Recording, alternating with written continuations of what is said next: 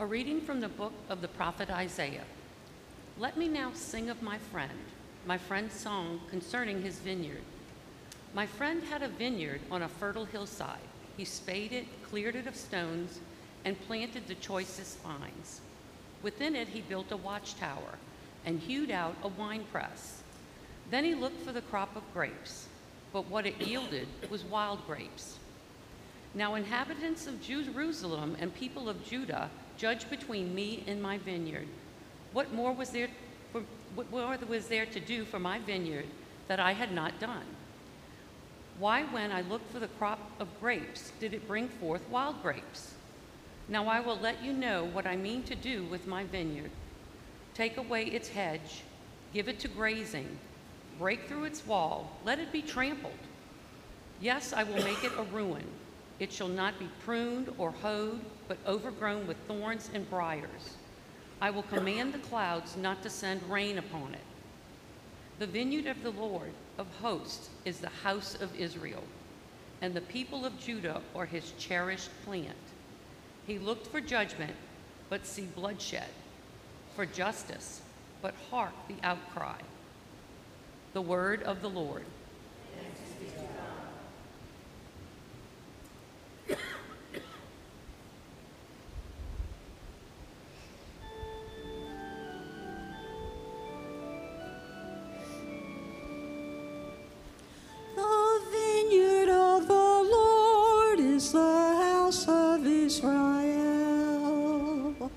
The vineyard of the Lord is the house of Israel.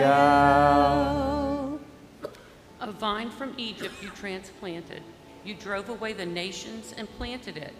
It put forth its foliage to the sea. It shoots as far as the river. The vineyard of the Lord is the house of Israel. Why have you broken down its walls so that every passerby plucks its fruit? The boar from the forest lays its waste, and the beasts of the field feed upon it. The vineyard of the Lord is the house of Israel. Once again, O Lord of hosts, look down from heaven and see. Take care of this vine, and protect what your right hand has planted, the Son of Man, whom you yourself made strong. The vineyard of the Lord is the house of Israel. Then we will no more withdraw from you. Give us new life, and we will call upon your name. O Lord God of hosts, restore us. If your face shines upon us, then we shall be saved. The vineyard of the Lord is the house of Israel.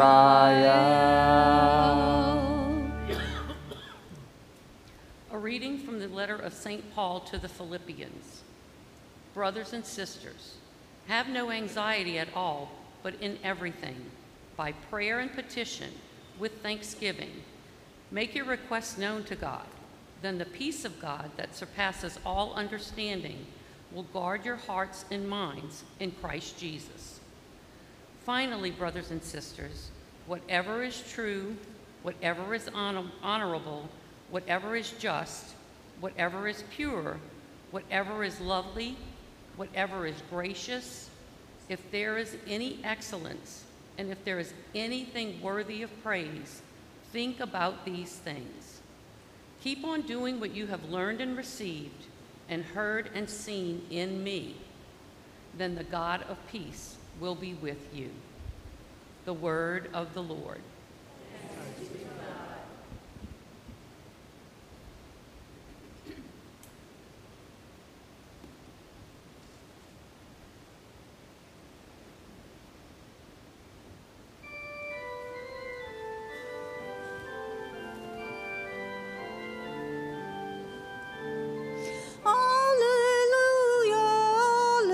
Hallelujah, hallelujah,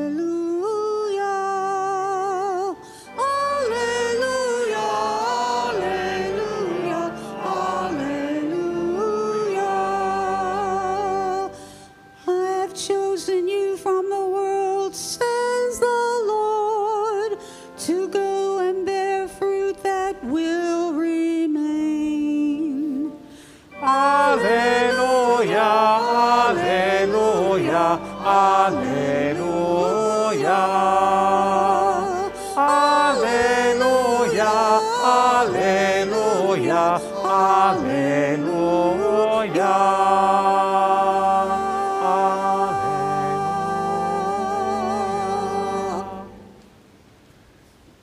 The Lord be with you. And with your spirit. A reading from the Holy Gospel according to Matthew.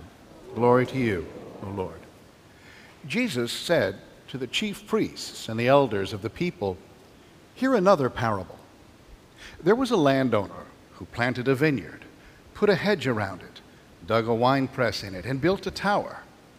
Then he leased it to tenants and went on a journey.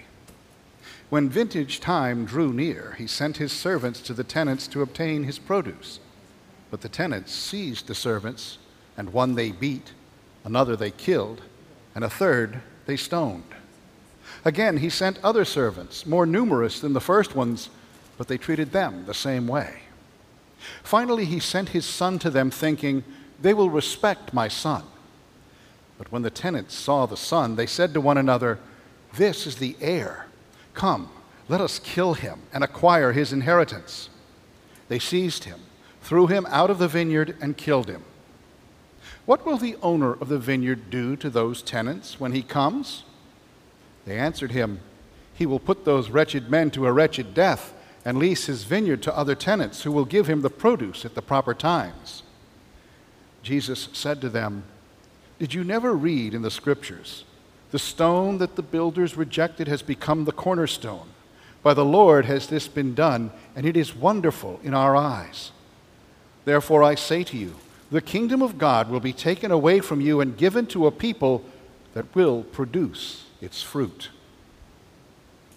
The Gospel of the Lord. Praise to you, Lord Jesus Christ. A few years back, a friend of mine, longtime co-worker by the name of Gary, was dying of liver cancer. And he used to say it was quite ironic because, you see, he was Baptist, and he always described himself as a good little Baptist boy who never had more than 2 beers his whole life.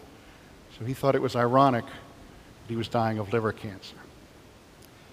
But nevertheless, we would talk sometimes, and he would talk to me about how much pain he was going through and how hard it was to bear. And I asked him, I said, "Gary, have you ever heard of a Catholic teaching known as redemptive suffering?" He said, "No, what's that?" I said, "Well, it's where you take whatever suffering you have in your life and you offer it back to Jesus in union with his sufferings on the cross for whatever purpose, for repentance of your sins, other people's sins, people who don't get prayed for, that sort of thing. It's a form of prayer using your own suffering." And because he's Baptist, of course, you have to give him some sort of scriptural reference to it. I said, it's what St. Paul is talking about when he says that we have the chance to make up what is missing in the sufferings of Christ, using our suffering as prayer. And he got a little misty-eyed. He said, "Yeah, that's the most beautiful thing I think I've ever heard, knowing that my suffering can be useful for some reason." And then he says, "Well, tell me some other Catholic teachings." He says, "Do you guys believe in once saved, always saved?" And I said, "No, Gary, we don't." And that shocked him. He says, "Well, why?" I said, "Gary, you cannot stand there and go, 'I claim Jesus Christ as my Lord and Savior,' and then go out and be a hitman for the mafia, or run a brothel, or, live a debauched life in general.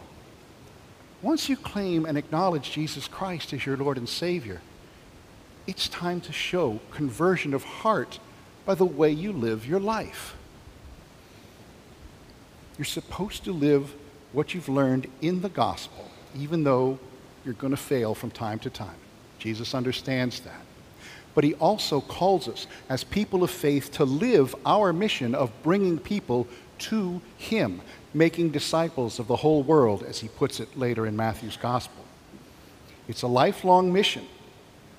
It's one that he expects us to go out and do, and he promises to help us with it as long as we remain faithful workers in his vineyard, as he put it today. You know, he often, throughout his preaching ministry, used vines and vineyards as metaphors, as images, representing himself, representing the church.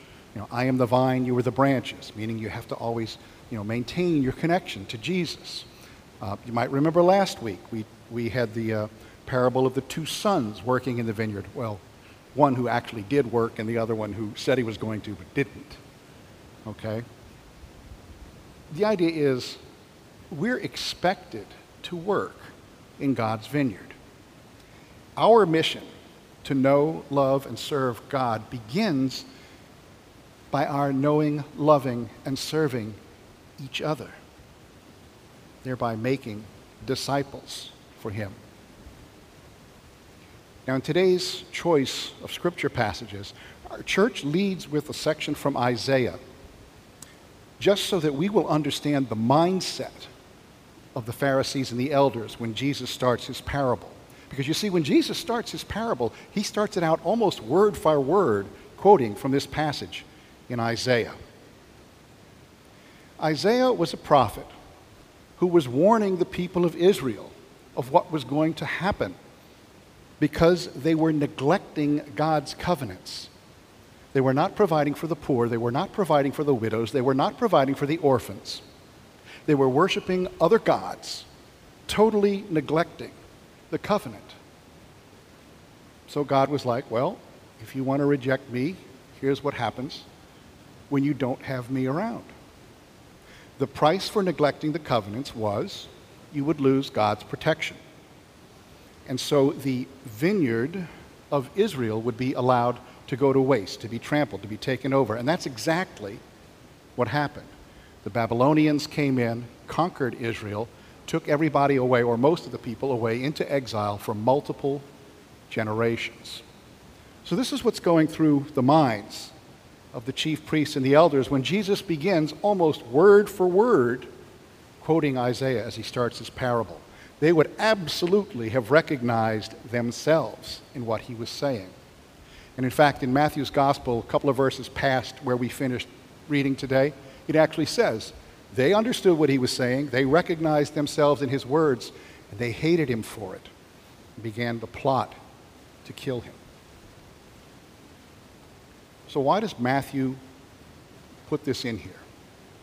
Well, at the time that Matthew wrote down his gospel, most of the people in his community were Jewish Christians, people who had come from Judaism into Christianity. In fact, most of the very first Christians were Jewish, didn't even consider themselves as apart from Judaism. They just thought of it as a new way of living out their Jewish heritage. But they were dismayed because so many of the other Jews of their time did not see Christ as the fulfillment of the prophecies, did not see him as the promised one to come, the Messiah to come. And it troubled them. And as time went on, it became apparent more and more Gentiles, that is, non-Jews, were becoming Christian. Finally, by the year 70 AD, the city of Jerusalem was destroyed.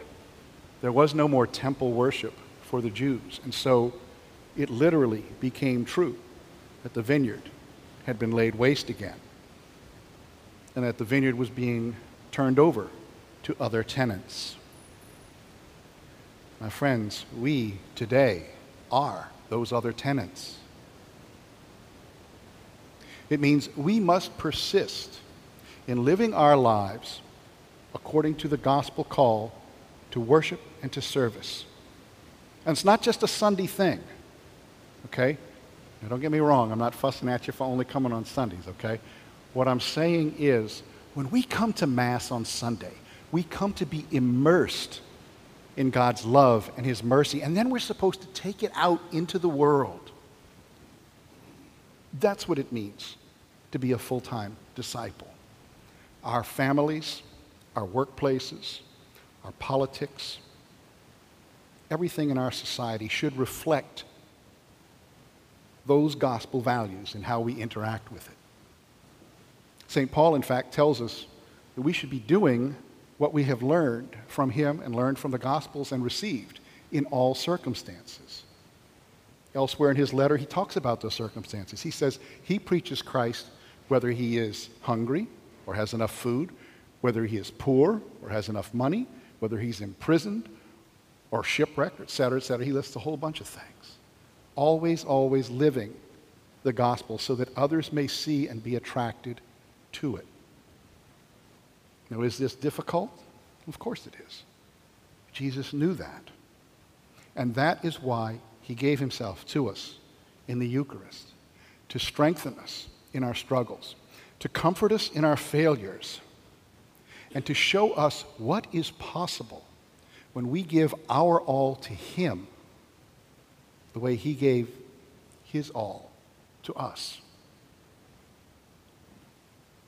So claiming Jesus as our Lord and Savior means conversion of heart and faithfulness to the mission he gave us, working in his vineyard to make disciples of all the world. God love you.